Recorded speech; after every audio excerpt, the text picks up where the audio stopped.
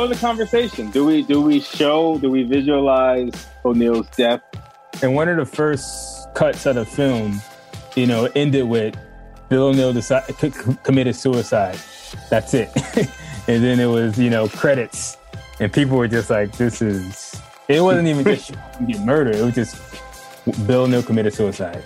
Then the music came on, and then that was it. And people were like, this is the most depressing film I've ever seen. When we were putting together the outline, we definitely thought we were going to show his death. But I think, through the script and then finally getting to shooting it just would have been very expensive. Very expensive, and I think also gruesome. And I don't know. I mean, it's one of those scenes where it's like I like how we ended it. I think the editors and I think Shaka did a great job in just like making sure we ended on Hampton and giving his speech and just a bit more hopeful. I think it's right to leave with Hampton. Judas and the Black Messiah is a hot new film on HBO Max about the life of Chicago Black Panther Fred Hampton and the FBI informant who snitched on him and led to him being murdered by Chicago police. It stars Daniel Kaluuya and Lakeith Stanfield. It is compelling, it is powerful, it is gripping, and the original story was by the Lucas brothers, who've been on this show before. I texted them. I said, let's do it again. We want to come and just talk about this film. They said, let's do it. So here we are talking about Judas and the Black Messiah with the guys who originally came up with this idea of talking about Fred Hampton and the FBI snitch who brought him down. It's the Lucas brothers talking about Judas and the Black Messiah on Torre Show.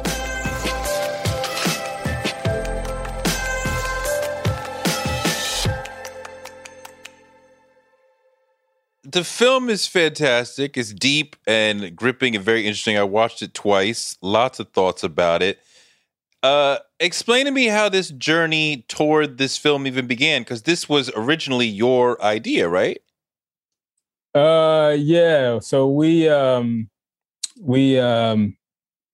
into comedy around 2010, and we had always been fascinated by the Hampton story and just like, the tragedy of it all and just how young he was as a organizer and as a leader and just how like insidious it was that the state, the FBI and the Chicago Police Department and the city apparatus in Chicago, Mayor Daley, Hammerhand, just how they conspired to assassinate him. So it was just one of those things, one of those stories that when you learn about it, you can't help but not think about it all the time.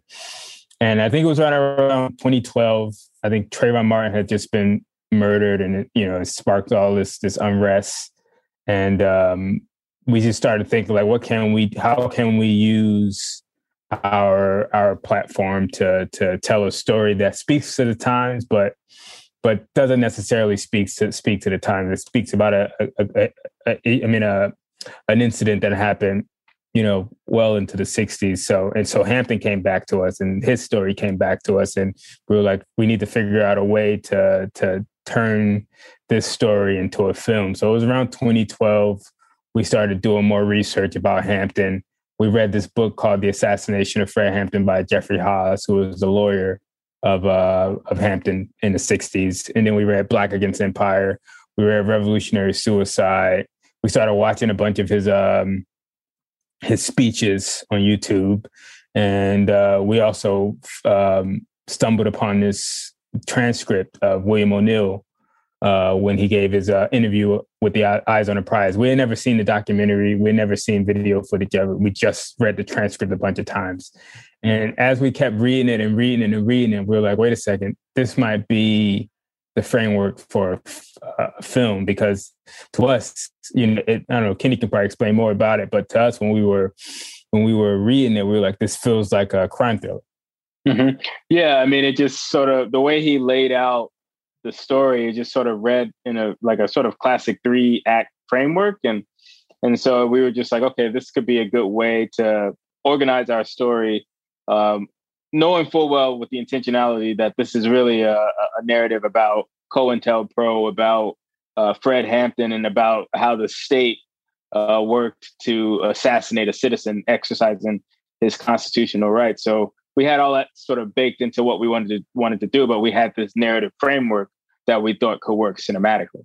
Yeah, and it also felt very biblical too. You know, you have this guy who, you know, gets close to this very, you know, messianic figure. I wouldn't say he didn't see himself as Jesus, of course, but you know, when you read about him, you're like, oh man, this guy had the ability to unite, and he had strong oratory skills, and he had the ability to do things that a lot of leaders can't.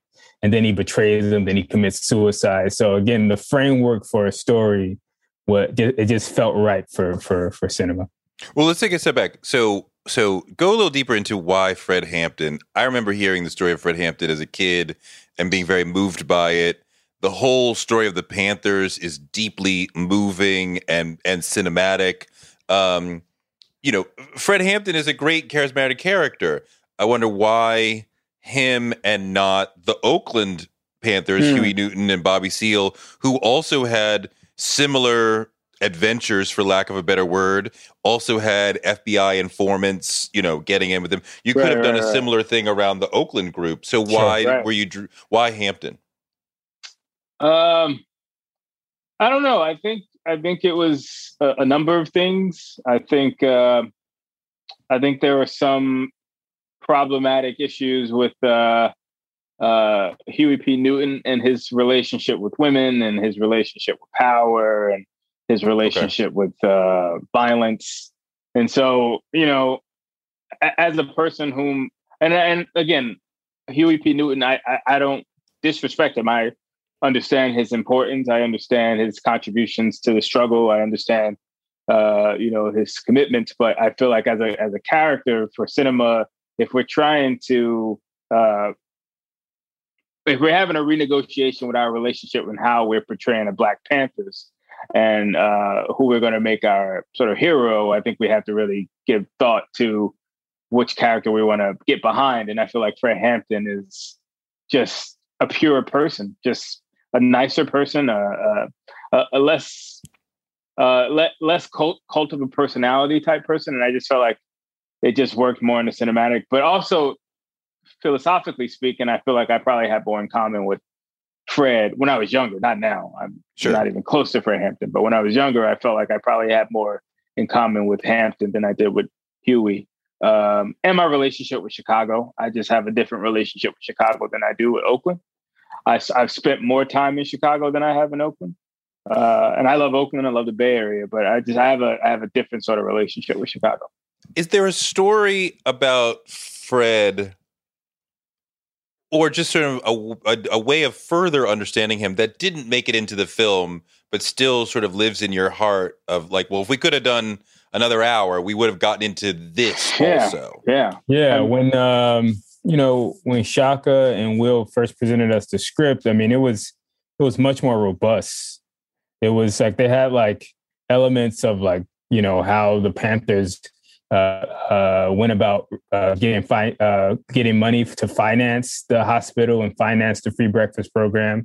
It went into the particulars of that, which I think could be a very fascinating story in and of itself. Just like, you know, you never really think about it, but it's like, yeah, the free breakfast program costs money.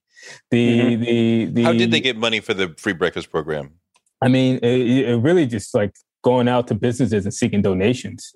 So they would go to like various organizations that presented themselves as committed to the Black cause, and they would essentially just try to convince them to give a donation. And also, Hampton would speak at college campuses, right, and they get money that way to fund their various programs. Right. So his speaking engagements were mostly utilized to raise money. Wow. Right. Yeah. So like that was baked into the script. You know, they really went into detail about how they received. That was like his own plot line, actually, receiving money to build the hospital at the end. But you know, because of time, we had to cut that out. So wait, yeah. So you guys wrote your story about Fred Hampton and Bill O'Neill. Mm-hmm. Correct. And then you linked with Shaka, the director? Right. So, you know, around 2013, We had put together a story treatment. We put together a pitch deck. And we had it all mapped out for the most part. And we went around town. We went to various production companies, studios, and we just started, we were pitching our story, and we got rejections across the board. So we tabled it for about a year, essentially. Mm-hmm. We started we were working with Bernie for a bit. We did our cartoon. Bernie Sanders. We were 22. Bernie Sanders. So we were just like, we kind of just like Bernie Mac or Bernie Sanders. No, we did some, did some volunteer work with Bernie Mac. And Senator Bernie Mac. Yeah.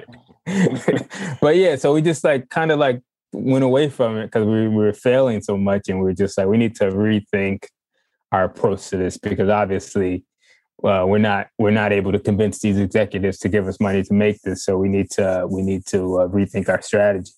And we were like, I think we need to. I just looked at an email from maybe 2015. I was like, I think we need to link with a filmmaker to take us to the next level. And we were just fortunate, by the graces of God, to work with Shaka on this FX pilot. Mm-hmm. And it was a comedy pilot for Killer Mike. And we were on set with him for a full day, pretty much. It was a full shoot, 8 hours, maybe even 10 hours. And we got to really know him, just see like his style and his approach to directing, and he was just super laid back, and we just took a liking to him. And then we went back and watched all of his stuff, and then we were like, oh man, this guy's immensely talented. And we think that if we pitch him our idea, he'll be able to not only translate it to executives, but turn it into a cinematic gold. So, but we didn't reach out to him immediately, but we just started like in the back of our heads thinking like he could be the person that takes it to the next level. Right. Why are you not the screenplay writers? Because we wrote the story, but they went off and wrote the screenplay. We didn't write the screenplay. So Will Burson, the other screenwriter on the screenplay, he had already written a film about Fred Hampton, and it was brilliant. It was a bit more robust than what we were coming from. It was pretty much like how he explains it. It was like Michael Mann's Heat, where you had Hoover and Fred Hampton sort of basically engaging in this dialogue with one another while not engaging in a dialogue with one another. And it was really brilliant. We all thought it was great. So that's why, we were like, we need to bring him on board, because, he wrote a brilliant script about Fred Hampton. We think we could use some of his scenes and some of his work in his screenplay, use our story, synthesize the two, and then now you have a screenplay that you can present to studios and execs. I've seen a lot of you guys' work, and this is not funny.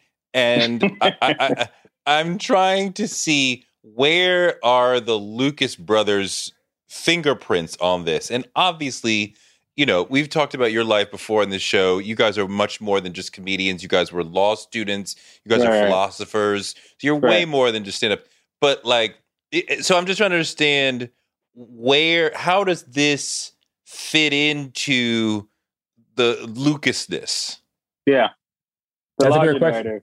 I mean, I think it fits in sort of perfectly, because our thing is always to come from a different angle on whatever genre we're working in. We want to come from a different perspective. We want to do something that makes it new, or at least bold and fresh. And I think with the Hampton thing, our biggest contribution is, we said, let's go through the perspective of William O'Neill. Let's make this a story about the snitch. No one was thinking that. No one would even think that that's a reasonable thing to do, because it would have upset a lot of people. But I think in our minds, we were like, no, this will make this a classic film. Yeah, I think we're even seeing, through the internet and from reviews, like the biggest controversy so far is the fact that it comes from the perspective of the snitch. Yes, it does bother me to some extent that the informant is a bigger character than this amazing person. But he's not a bigger character. He's not a bigger character. Hampton drives the story. Hampton is ubiquitous from the very first frame to the very ending of it. Like he's so mythological that you can't help but feel his presence in every scene. Yes, I think how we enter the story is through William O'Neill, but in terms of the more important character, in terms of just like importance to history, obviously, is Hampton. But I think in terms of telling a story in a film, you have to make choices, right? Do you want to do the cradle to the grave traditional by the numbers biopic that we've seen before, that we're tired of? Or do you want to make something that's a bit more genre bending? And I think that our goal was to make Hampton's story a bit more of a genre bending biopic as opposed to a traditional one. I think what the things that lands for me when I get to the end of the piece, and I'm assuming the audience has seen the film, is Bill O'Neill enough of a villain and a Judas, right? Because this is what the piece is, right? We have the Black Messiah and the Judas, right? And his place as a heroic figure is Clint. He's great politically. He's great romantically. Like, I mean, everybody's going to love the hell, right? He just saves cats in every scene. We just love the hell out of Chairman Fred. Right. But I'm like, is Bill enough of a villain? Is he really like, because the infiltrators would lie, would cheat, would steal, would make them look worse than they were. Right. And he wasn't really doing that. So let's talk about that. Like, is he enough of a villain? I would say yes. I mean, look, he pretended to. Well, he organized not organized the shootout, but he basically facilitated the shootout first by giving the information about George Sams, and then by fucking pretending to be the sniper. All that shit was done by him. He wanted to do the C4 action. I think that he was. And he also poisoned Fred Hampton. Fred Hampton, which eventually led to his assassination. Like, I would say he's absolutely the villain, but he's also an agent of the state. The state is the real villain, right? The FBI, the FBI, Mayor Daley, Hanrahan, Hoover, they're the real villains. And Bill O'Neill is an agent for them, and he's working for them. He's their proxy, essentially. And I would say unequivocally that makes him the villain, or at least one of the villains in a larger story. I mean, he's certainly the villain. I wanted to see more just dirt dumped on top of him. And when you get to the end and he's like, well, I had a point of view. I joined the struggle. Right. I was like, wait, nigga, you think you were in the struggle? He does. He believed it. But he was conflicted. I think that's the beauty that's the beauty and the tragedy of the story, is that, like, you hear this guy, you see him, and you're like, wait a second, does he really believe that he was a part of the struggle? Or is he lying to save face, and then internally he really just wants to kill himself? So it's like, I think that's part of the power in going from the perspective of Bill O'Neill, is that he's so duplicitous and he lies to himself. And then he ultimately kills himself. And I think that you juxtapose that with someone like Fred Hampton, who was so self-assured, so committed to his principles, so committed to the truth. I think you have a more powerful story. You're actually examining the souls of people. You're not just looking at, the Hampton side of it, but you're looking at the Bill O'Neill side of it, because we've all met people who are more like Bill O'Neill than like Fred Hampton. I'm sure. Sure. And I think you want to examine that. And he does it for so little. It's not like even in Queen and Slim, the brother cakes up for selling them out. He just he gets $200,000 over time, but like when they give him a couple of bucks at the end and the keys to a gas station, I was like, damn, nigga, you sold them out for peanuts. Peanuts. But that elevates the story a bit, because it's like the tragedy, because it's like Hampton died for that. Like, this great figure died for that. Like, that's like, it just sickens you. You can't help but feel sick to your stomach. What else do you know about Bill O'Neill that maybe isn't on the page? Because he's not He has no like Hampton has a life, has a had other people in his family who he goes to. He's growing a family, so we get to know him as a person. Bill O'Neill is just a worker. He never goes home. Right. He as far as the film shows, he doesn't have a mom or a girlfriend or whatever. So, like, who is he as a person in this society?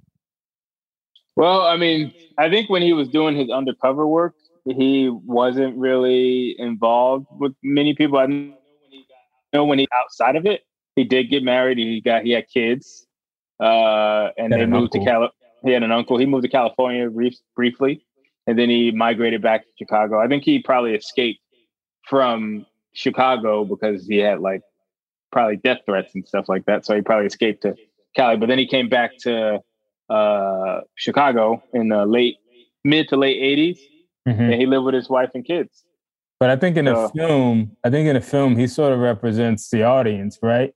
You sort of like you come into the film and you have a conflicted viewpoint about the Panthers, based on how Hollywood has treated them over the years, and not just Hollywood, but the media in general. They painted the Panthers as this terrorist organization that was very militant, and they had guns and they shot up things, and that was about it.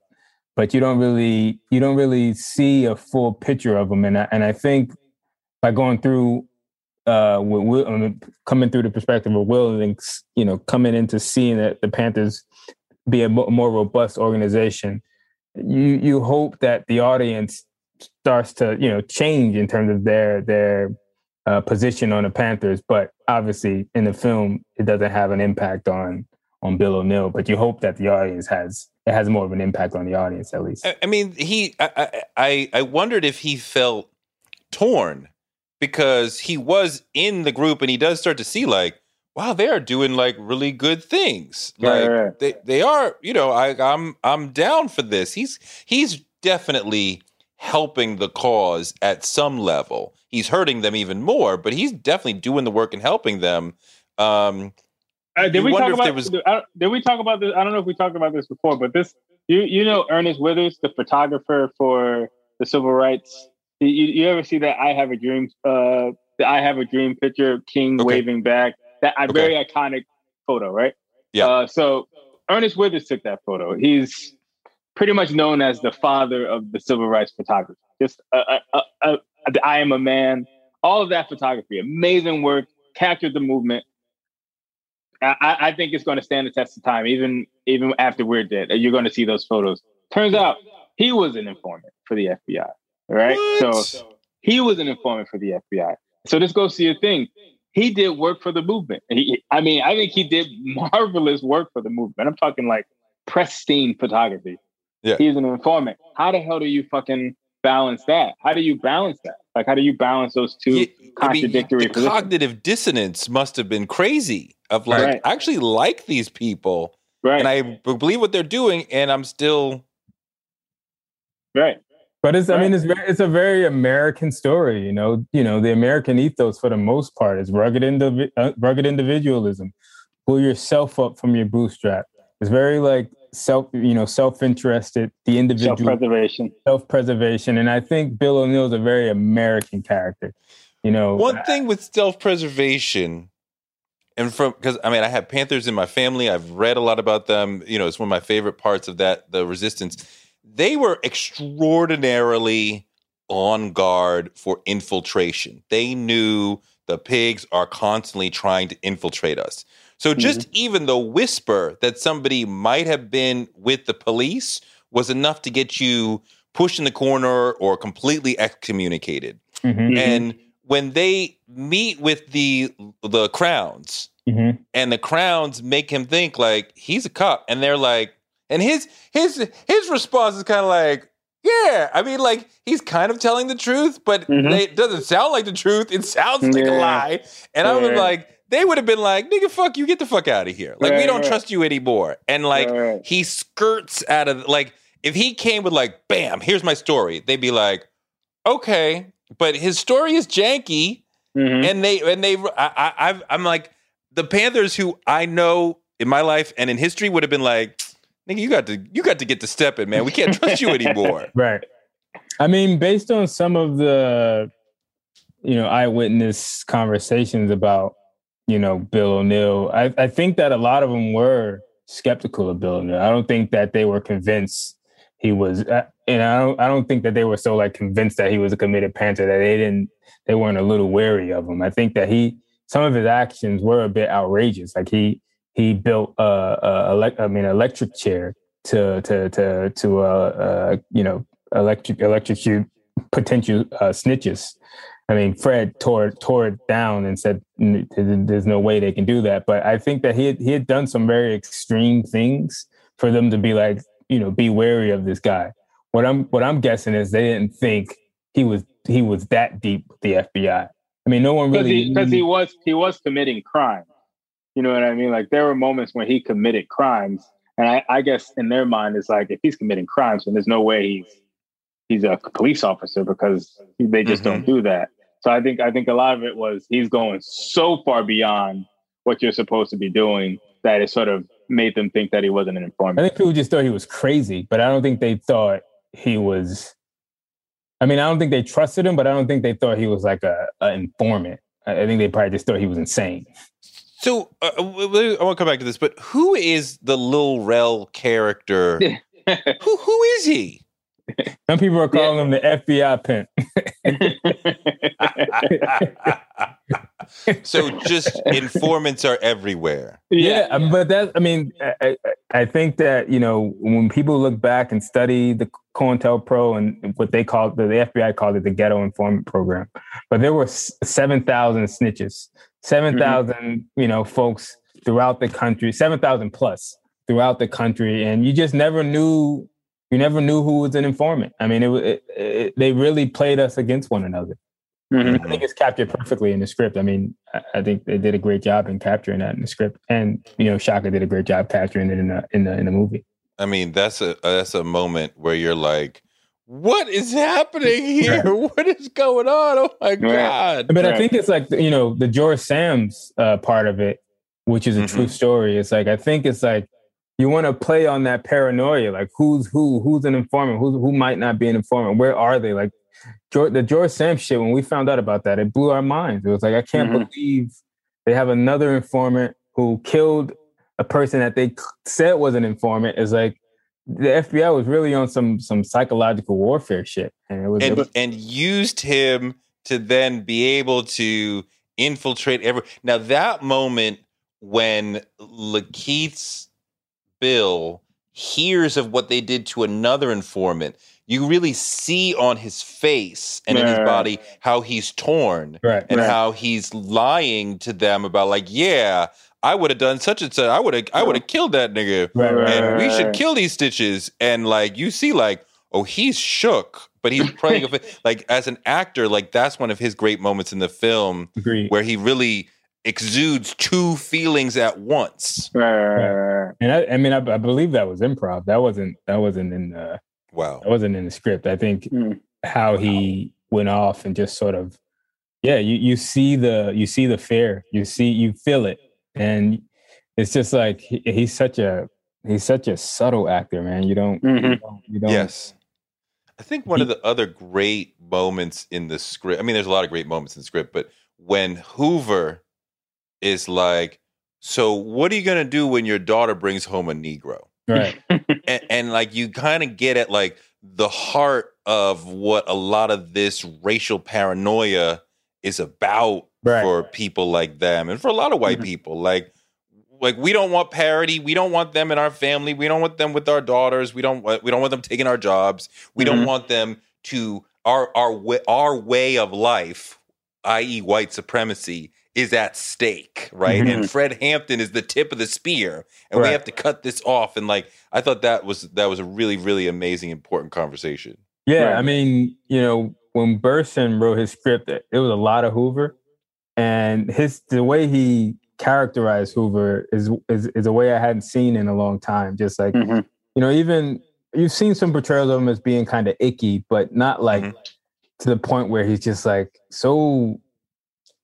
Bit of a monster, bit of a like a cartoon monster who's just racially driven, and Yeah, seeing that play out and seeing it in the movie and reading it in the script for the first time, it was just like, yeah, they really. I mean, I think we really wanted to go for making the FBI seem like they were gangsters. Like we wanted that was the crime element that we wanted to invert. Like usually when you watch a crime drama, the police officers are straight and narrow and they're good guys, and the gang members are the bad guys. But in this shit, it's like we flipped it. We made the cops the gangsters. Like literally, the final set piece, they bang into the house with a fucking Tommy gun on some shit. Like, and it takes place in Chicago, which I think is beautiful because of their history of organized crime, going back to fucking Al Capone. And you see Roy Mitchell, he has a cigar in his mouth, and he's just a straight gangster. I mean, when it's totally gangster, when we get the close up on the sister, and they are commenting that Fred Hampton is still alive, and they shoot him, and that's true. Now he's good and dead. And those are actual words. Yeah. You know, I mean, I've read the story. I mean, like, it freaking is so gangster, right? I mean, like, menace to society. Like, is he dead? Shoot him again. Right. And I couldn't even imagine two shots. How she's feeling, carrying his baby, and she listens to him being murdered. Like, he's still alive. Now he's not like, oh my God. Yeah. I mean, it's America. I mean, it's the American government. They're so gangster. And they project, they project all of their neuroses and neuroses on us, and they're afraid of us. But I'm like, you guys are the biggest gangsters. You guys can literally walk into a person's home and just kill them dead in front of their pregnant girlfriend, and then just go on with your day. Like, that's some gangster shit. Right. And pay $1.5 million years and years later. After all that fighting, after all the courtroom battles, like that 1.5 million that probably went to. But think about this. The state paid William O'Neill $250,000 to do what he did. Who knows how much money they spent on surveillance of Fred Hampton, bugging him and keeping agents on him and spying on him and all. So I'm guessing the operation must have cost millions of dollars. So they spent $1 million to kill him, and then they spent another $1.7 million to pay the family for killing him. So in total, they spent almost $3 million to spy on a person and then pay the family out. They spent $3 million for that. Probably spent more money on the spying. And now multiply that across the country.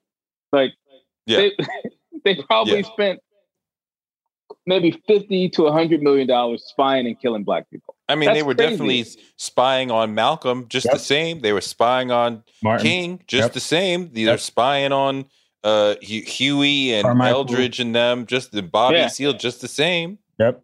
It was a budget. Like, they had a budget in the You know what? Agriculture and one thing I wanted Bill O'Neill to kill himself on screen, and for it not to be a card, and I was like, that would have perhaps made me feel more like, okay, the traitor got what he deserved by his own hand. His guilt is so, like, watch Eyes on the Prize, turn that shit off, go in the room and freaking shoot yourself in the head. Yeah, I mean, that was a conversation. Do we visualize O'Neill's death? I think there were a lot of things that probably would have been tough to do. You have to introduce another character with the uncle. You gotta film a fucking guy getting hit by a car. Like, that's expensive. You gotta get the highway. You gotta, like, it's just a much more expensive scene.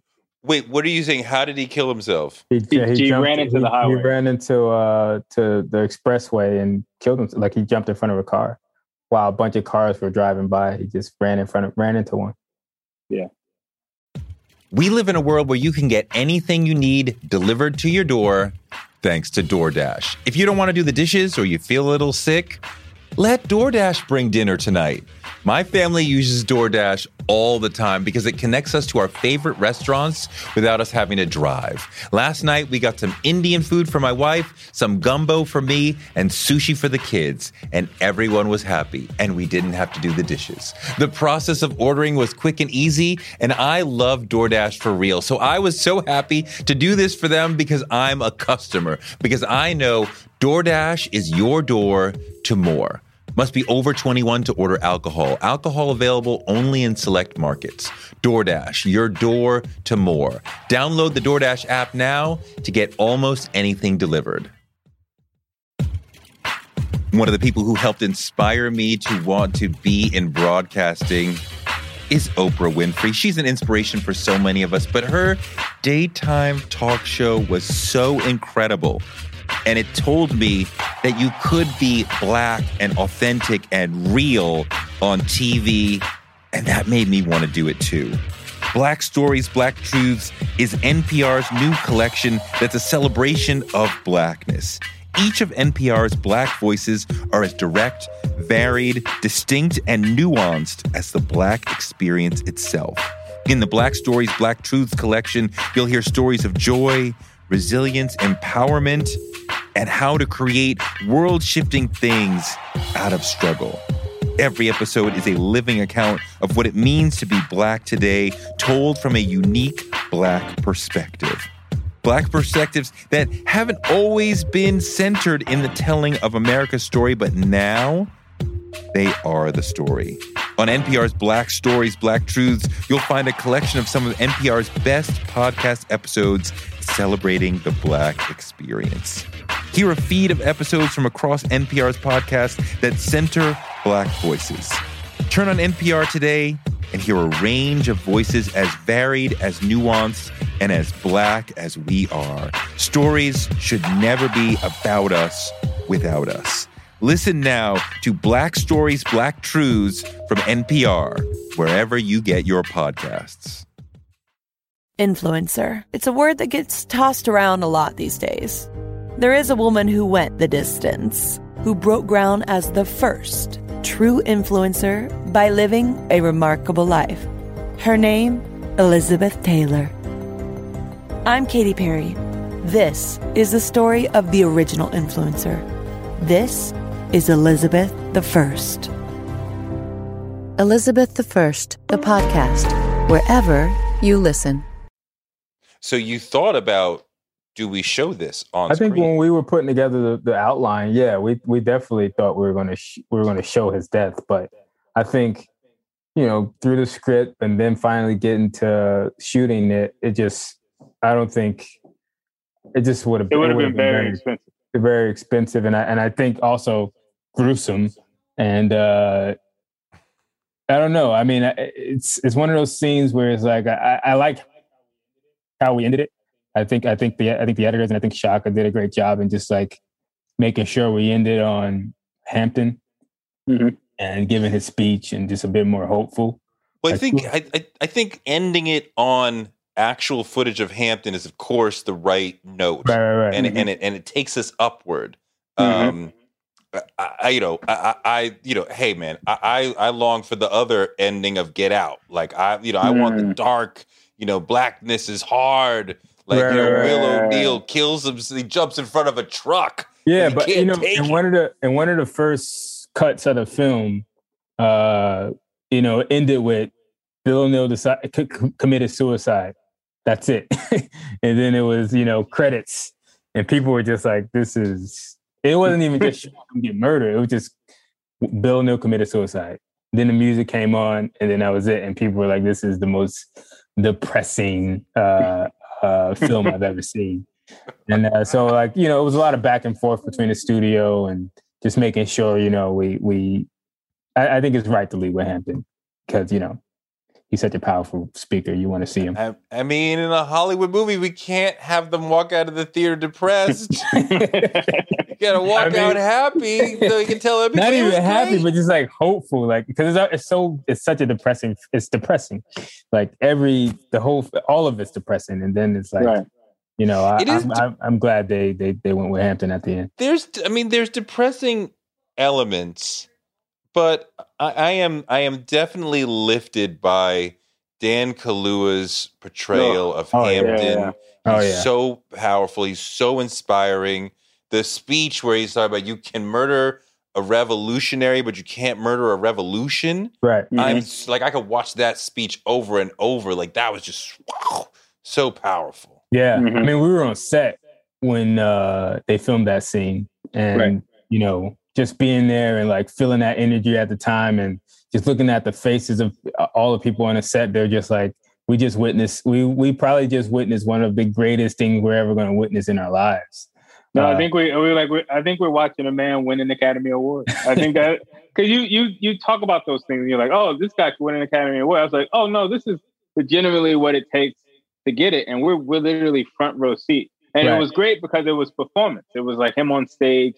So you're like, I'm used to performing, never like that, but I'm used to doing it. And I know the difficulty of doing it, and the way he was acting, you could see that he was struggling with that. Like he was literally in performance mode. You can just like his face was going like, even though he's reading lines, like you can still see that he is in it. Like he is right. Fully and he perfectly embodied the essence of Fred Hampton. Like, you know, we read all these books about Hampton and his speeches, and you actually see some of his speeches online, and you see how like how captivated the audiences are when they see this man speak. And in that very moment, it felt like we were transported back to the late '60s, and we were literally watching Fred Hampton speak at the church. And he I don't know, you just feel chills. Even when I watch it now, I feel chills thinking about shooting that scene.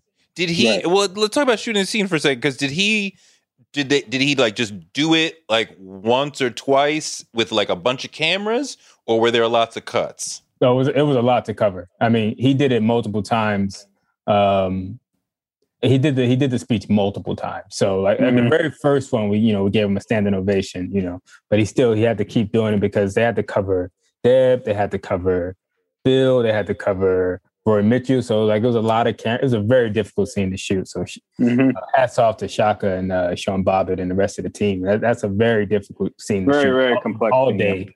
And you have a full audience, so you have to cover them too. You have the drummers you need to cover. Like it was a lot of coverage, and he had to do that speech multiple times. So every time he gave the speech, it didn't matter if he was on camera or if we were covering Deb or if we were covering.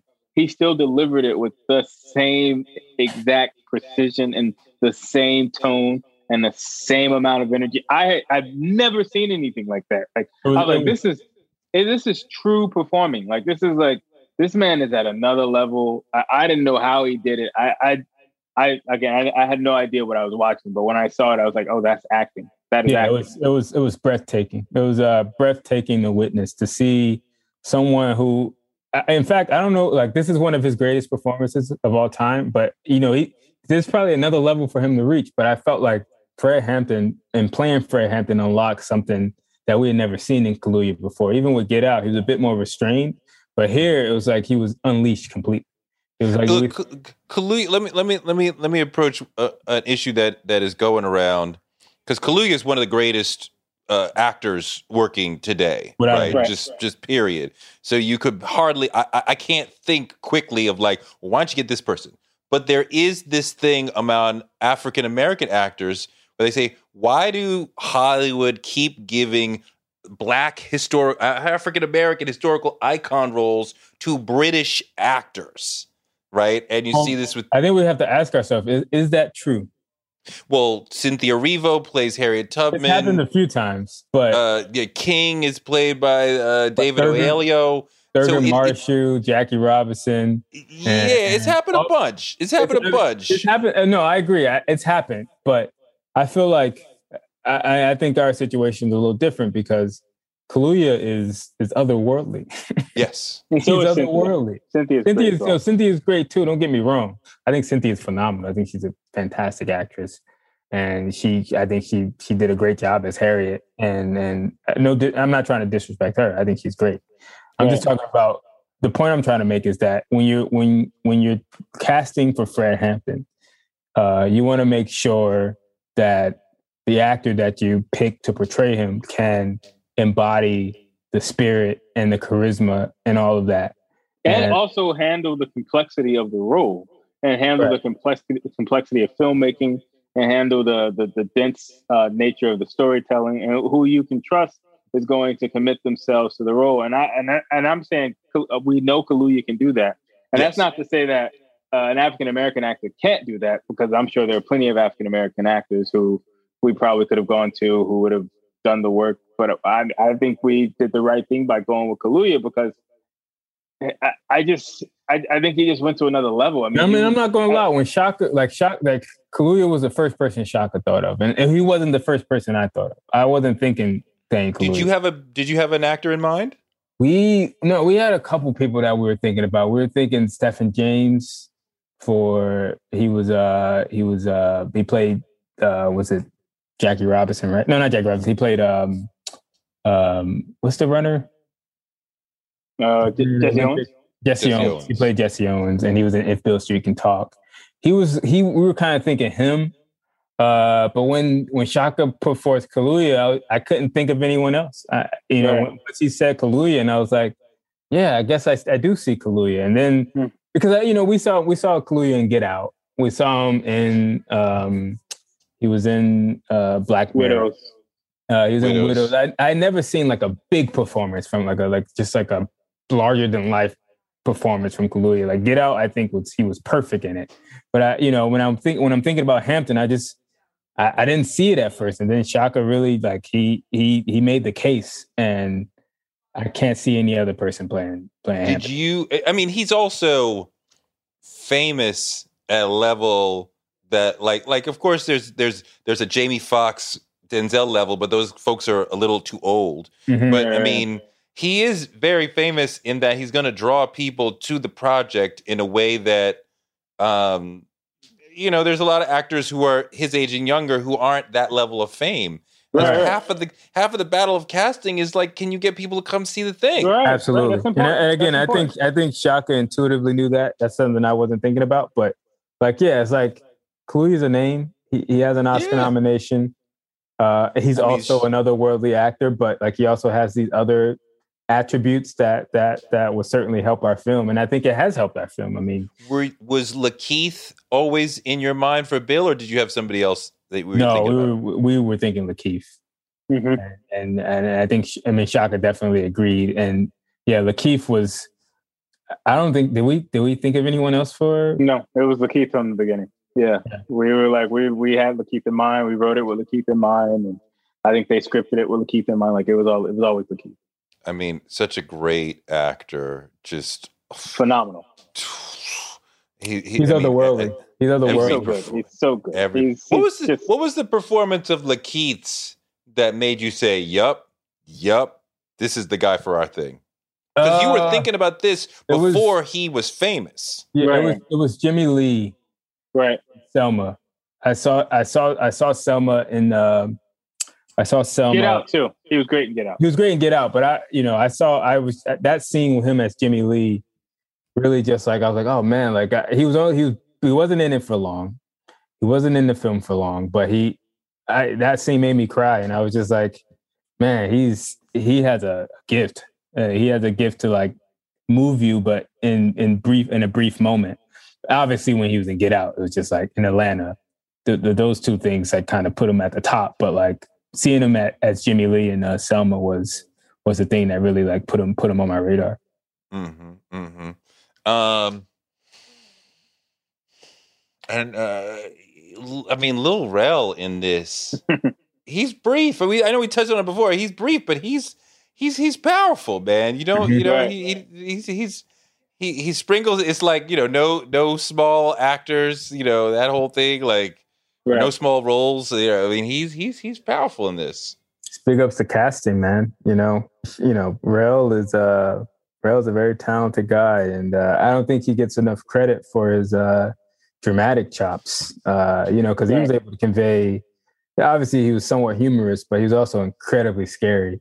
And he had a couple other scenes in there too that were great that didn't make it into the film. Tell me about a scene or a part of the story that you loved that got cut out for whatever reason, and you're like, I know we talked about the money angle, Right? but like, there's always something that you like, we gotta leave it out. I think we can, maybe we can't all agree on this, but there's one scene in particular. So, in it, after Lakeith or after Bill O'Neill says, let's bomb City Hall. Let's like, we got C4, we can go bomb him. He gets in the original version of the film, he gets kicked out of the Panthers. Fred kicks him out and says, we don't want you to be in our group any longer. So he's like, I'm out. I did it. I'm gone. He's happy that he's no longer in it. But then Roy Mitchell tells him, we need you to go back to Hampton's house and poison him, essentially. And so he has to go back to the house, and he gets to the front steps, and he basically has to beg his way back into the house. And so there's one scene where Shaka and Bobbitt, they shoot it. It's like an overhead shot, and you have Hampton, standing up tall, and then you have Bill O'Neill you just have a shot of his face, and he's crying. He's in full tears, crying and begging Hampton to come back in. And he talks about how mad he was that the cops, killed Winters, and how mad he was that the cops killed Jimmy Palmer. And he was so angry. And it's one of the best performances I've ever seen. It's just like, at that point, you're like, is he really sad about this shit, or is he just acting to get into the house? What does eating healthy mean to you? Whatever your eating goals, Thrive Market is the best place to get all your groceries and household essentials. And getting Thrive shipped to your door is like having a great supermarket right outside your house. I love that Thrive Market carries brands with the highest quality ingredients and ethical sourcing methods. Whether you're looking for organic kid snacks or low sugar alternatives or gluten-free essentials, Thrive Market's got it, and their site lets you curate your shopping experience quickly. And as a Thrive member, I save on every order, usually about 30%, which of course I love. And when you join, you help a family in need with the membership matching program. Join in on the savings with Thrive Market today and get 30% off your first order plus a $60 gift for free. Go to thrivemarket.com/Toure for 30% off your first order plus that free $60 gift. That's Thrive, THRIVE market.com/Toure. thrivemarket.com/Toure. On March 16, 2000, 2 sheriff's deputies were shot in Atlanta. Jamil Al-Amin, a Muslim leader and former Black Power activist, was convicted. But the evidence was shaky, and the whole truth didn't come out during the trial. My name is Mosi Secret, and when I started investigating this case in my hometown, I uncovered a dark truth about America. From Tenderfoot TV, Campside Media, and iHeart Podcasts, Radical is available now. Listen to the new podcast, Radical, for free on the iHeartRadio app or wherever you get your podcasts. Either way, he's knocking it out of the park. It's one of the greatest things. I hope that they release it on the director's cut, but like, it's one of the greatest things I've ever seen. It's one of the greatest scenes I've ever seen. And I think that one of the greater moments of Lakeith in that character, where he's like, you're like, what the fuck is going on? I'm watching this guy cry and say all the stuff that he thinks he believes, but ultimately he's going in there to betray Hampton. But we had to cut that out. Beautiful. What's up with the brother who has rabble rouser carved into his chest in the prison? What's the story of that? Well, I mean, what was it? I don't know that one. I mean, I know that we wanted to show the brutality of prison, and it was a larger thing happening at the prison. Right. In the initial script, Will and Shaka, there was a more expansive prison scene, and it was about like Hampton trying to get a letter to Deb, but also we wanted to show Hampton sort of bringing the prison together to not necessarily overthrow the prison guards, but basically recruit them to join the Panthers. And I think they wanted to show that person to sort of inspire the recruitment, but we couldn't really get into detail about the rebel rouser. we couldn't go into like we had to cut some of the prison stuff. We had to, like, because it was just like it's too, not that it was too long, but we just had to cut. I mean, for time. But in your mind, Rabble Rouser was written on him by the police. Yes, as a message to Hampton and everyone else there, like right. It was written on by the police for sure. I felt so bad for him. Yeah, I mean, I totally forgot about that from the script, and so when I saw it, you know, in the film, I was just like, "Jeez, that's harsh." But I mean, I think Shaka did the right. He wanted. I think he wanted to capture the brutality of prison, but there's only so many scenes we could do in the prison. So I think that showing that one dude was enough for people to be like, "Holy shit, this is shit is real in there. Shit is fucked up in there." Did y'all think about taking a cameo? No. I mean, I felt like we could have if we really like pushed it, but I'm like, I don't know. It just didn't feel. I don't know. It just didn't feel right. Don't break it kind of break the fourth wall a little bit. Right. Yeah, I mean, I don't know. Two twins in a war zone probably takes you away from reality. So I'm kind of. I mean, it's like part of, for me at least. I kind of like being behind the scenes sometimes. I like it's a little bit more mysterious. It's a little bit more like, how did these dudes get involved? You're a celebrity. Everything has been about like you made a show, an animated show about you. I know, but that's why this transition for me is like. It's important for me not to like, I don't know. It wasn't about my face being on the screen. It was more about the idea that we had permeating into this huge film. I mean, I feel you in terms of like, you don't break the dream, right? Like the dream of cinema. Like I'm in this world, and like sometimes, you know, I mean, sometimes those cameos are fun, and sometimes it's like, oh, look, it's the writers of the film in the film. Like, right. I mean, I feel you. So wait, is there another film in the pipeline? We're about Hampton. Another Lucas Brothers movie. Oh. Yeah. We're working on a film with Lord and Miller. We're working on a script. They did 22 Jump Street. And we're putting something together. We're working with Seth MacFarlane on Revenge of the Nerds. We're going to be writing the script and starring in that. And we're doing some other stuff with at Universal. Yo, I saw the original Revenge of the Nerds, man. That shit was fucking hysterical and powerful, and like, I'm surprised it hasn't been remade already. So, you know, they tried to do it and they failed. So we're going to give some problematic scenes in the first one. So people have been like, I don't know, but I think we have a take on it that will allow us to deconstruct the original one. But also, I mean, when the original one came out, the idea, like, nerds were really like the bottom of the social pyramid. Period. End of story. And in the decades since then, like, everything's up for grabs. Like, the nerds might be the billionaires, they might be your boss. Like, you know, you guys are rolling with a nerd aesthetic, like, proudly. Like, it's not like just bad. Like, you could be a bad nerd, you could be a cool nerd. Like, it's like that. Everything has totally changed. Right. I mean, that's part of that's baked in sort of the you know, the script, right? Like, the whole idea of nerd culture has evolved since the 80s. Like nerds. They dominate. They are the bullies now. Right. They have all of the power. So you can't make a movie about nerds not being in power. So in our take, they are the powerful ones. They are the bullies.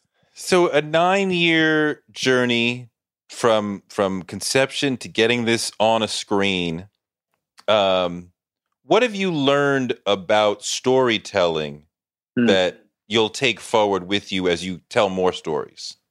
Oh, it's so there is a fundamental difference between, you know, pure storytelling, unfiltered by any sort of third party, any sort of commercial aspect, and then there's like mass marketed, filtered storytelling that has to go out through a studio and has to have like large distribution deals. And then like, if you want your storytelling to be awarded with, accolades at the end, there's another extended process that goes into it. So if you want to tell stories at the highest level, and I think we've come to an agreement that cinema might be the highest level, then you have to be willing to make concessions. You have to be willing to take into consideration opinions that may not necessarily, cohere with what you think the movie should be. But if you can get to the finish line, if you can get there, there's nothing more beautiful to see people watch it, to see people process it, to see people in their different takes. There is nothing more beautiful than that. And to Kenny's point, I think that, when you're thinking about storytelling in a vacuum, you're just like, okay, I have my idea, I'm going to do this, I'm going to get it done. But I think what I've learned is like the importance of collaboration. Right. So many different people bring different ideas. Then they brought different ideas to the making of this story. And I got to see it from the beginning to right now. And it's like, every time a new piece was added, the story evolved. And every time a new piece was added, we had to hear different ideas and different beliefs and different visions, but it all coalesced, I think, to make this film what it is. And I truly, truly believe in the art of collaboration. I think that, and you see it a lot in a lot of big Hollywood films. Like, I read this book about Chinatown. And, it started off with Robert Towne. He was writing the script, but then, they brought in Jack Nicholson. They brought in Polanski. I know we can't say his name anymore, but they brought in him, and they brought in the producer, and they brought in all these different people to craft this story. And the same thing happened with us. Like we got in, we brought in Shaka. Then Will Burson came in. Then Ryan Coogler. Then Charles King. Then the Panthers themselves. Like, all these people played a role in making this film. And I think that, like, if you want to be a person in this industry, you have to commit yourself to the art of collaboration, and you have to commit yourself to the art of hearing different ideas and working together as a team to get things done. Yeah, I think both of you kind of said the same thing in different ways in terms of collaboration, concessions. I mean, are you saying we have to figure out as Black storytellers how to tell a story in a way that white people will want to finance and watch? No, not necessarily, because, with our film, Charles King put up half of the funding. He's a Black guy. So we were able to get funding mostly from Macro and a Black person. And even with WB, we have. But he's doing that because he anticipates a return. He's not a not-for-profit, right? He's not a philanthropist. I'm not saying that. What I'm saying is, like, I don't think we have to think so much about how do we get our stories made by convincing a white audience. I think we have to tell ourselves, how do we get our stories made by making the best version of this story? And I think, collaborating with Shaka, collaborating with Coogler, collaborating with Burson, and doing our best to make sure we tell this story the most accurate way that we can, obviously taking some creative liberties. But I think that Charles was attracted to it not because of what he could gain financially. I think he was attracted to the story because of how committed we were to telling it in its most honest way. And I mean, obviously, they probably saw the potential of it, but I don't think it's hard for me to think that that's what Charles King is like. No, that's what he's basing his calculus off of, because these movies are tough to sell. They don't make $1 billion. You know what I mean? Speaking of $1 billion movies, you did have somebody who did make $1 billion movie on the team. Right.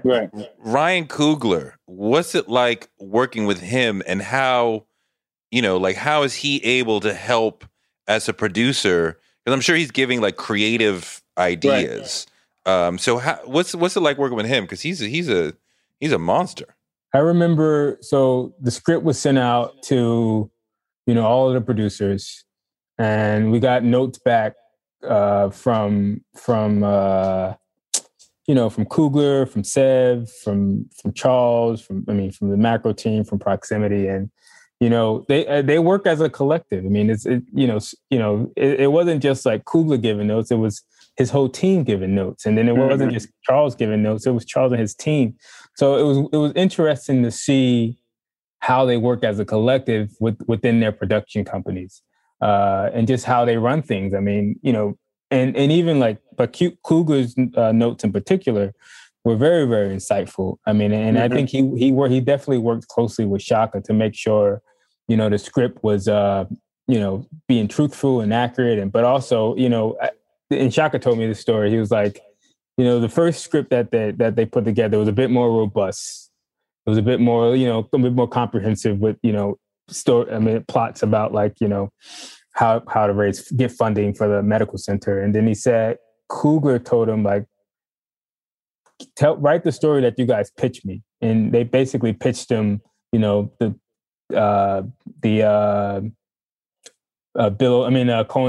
The Departed mixed with the COINTELPRO. I mean, they basically pitched him that story, and he basically told them like, that's the story that we need to write. And so like, I think that was the importance of Coogler. Coogler always, he's like a very insightful guy, and he has his eyes on the goal. And I think he was able to push the writers to tell the story that they eventually told. And I think that was in large part because he kind of sees, he just really understands the industry. He understands it. I don't think any of the writers understood. He has just a more, he just has a more, what's the word I'm looking for? Expansive, because he's more experienced. I mean, he's been working at the highest level, and you know, making Black Panther, and also he's also an auteur. He understands the filmmaking process more so than I think a lot of people. So, when was this shot? When was this shot? This was shot. So we started filming in late 2019 in Cleveland. October to December. Yeah. Oh, so back when everything was normal. Yeah, everything was normal. Yeah, right before. Right. Like we started right before everything was normal. So when was it finished being edited? Well, so Christian, he's our editor.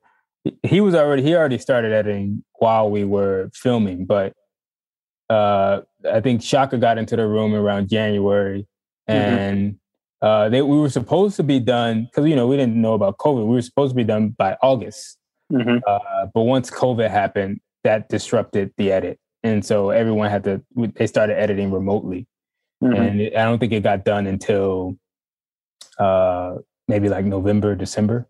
It was late. Of last year. Of 2020. Any disappointment in like, damn, it's not going to come out in the theaters? I mean, it is out in the theaters, but like, really, people are going to consume this via television, computers, rather than on the big screen. How does that hit you? I mean, I think that I was initially very disappointed. I'm like, oh man, I wanted people to experience this in the cinema. But I think after the year that we've had with COVID and people dying and you know, this just the scourge of this disease, it's very hard to like be like, oh, I really want people to go to the theater to see this. I'm like, I just want to entertain people.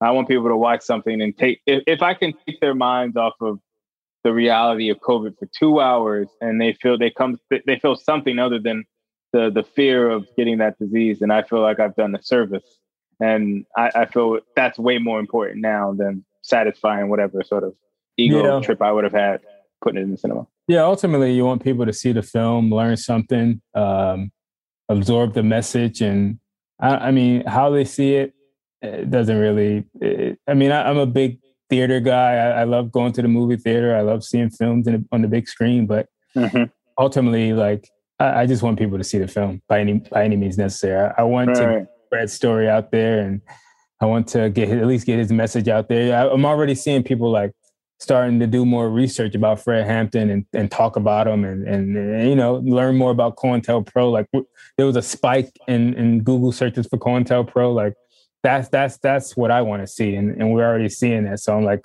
we did it. We served that purpose, and it doesn't matter how they see it. We just want people to see it. Yeah, you've definitely entertained in the highest sense of that word and also educated without it being didactic or like, now we're going to tell you about the Panthers. Right. You know, or it's like, it doesn't feel propagandistic, but it does like, look at the Panthers, like feeding children, like uniting the community, like chilling out the violence, like trying to help people, like, you know, being brought down by the fucking CIA and the FBI. Like, it's a great film. So, you know, congratulations. Thank you. Y'all should brother. be proud, you know? Super proud. And again, I like to just give a shout out to everybody involved. I mean, because it took a village to make the film. And I'm glad that everyone's sort of getting recognized for their contributions, from costume to makeup to the writing to the directing to the hat that Hampton is wearing in his first scene. Oh my God. The camo bucket hat. That's I'm so like, beautiful. Yo, where can I get that? I love that. And his head is cocked aside. I'm like, yo, I'm about to love this character. Right, that bucket hat was something else, man. It was insane. Yeah, that was a costume designer, Charlize, man. She's so talented. The real deal. Yeah. So talented. She's so talented. They looked good in terms of having the Panther look without it being cliche about it. We've never seen that take before. You generally see him in like leather and beret, you know, the leather berets. But now it was like, you know, it was good to see Hampton just like, you know, I mean, obviously he had his military fatigues, but it was still like something we've never seen before on the screen. So like, with the last thing, when Bill kind of breaks up with them, when he's saying, let's bomb City Hall, right? You know, you said kill them all, get total satisfaction. And when Daniel says kill them all, get total satisfaction, I love that line. Is he saying, I hear you, let's go be the ultimate Panthers? Or is he saying, I am leading you into the trap to get you fucked? I think it's the latter. And Hampton sees that. Hampton's too smart. I don't know if he sees him as I don't know if he sees him as an informant, but he certainly sees him as someone whose decisions are going to lead to a lot more people getting murdered. I think Hampton was comfortable with himself dying for the cause, but I don't think he was comfortable with his members dying. I think he was committed to his principles, and you know, obviously he led by example, but I don't think he just wanted to lead his team to slaughter. You know, he believed in defense, self-defense, and defending yourself against police brutality. But just an attack on City Hall, that's terrorism, and terrorists.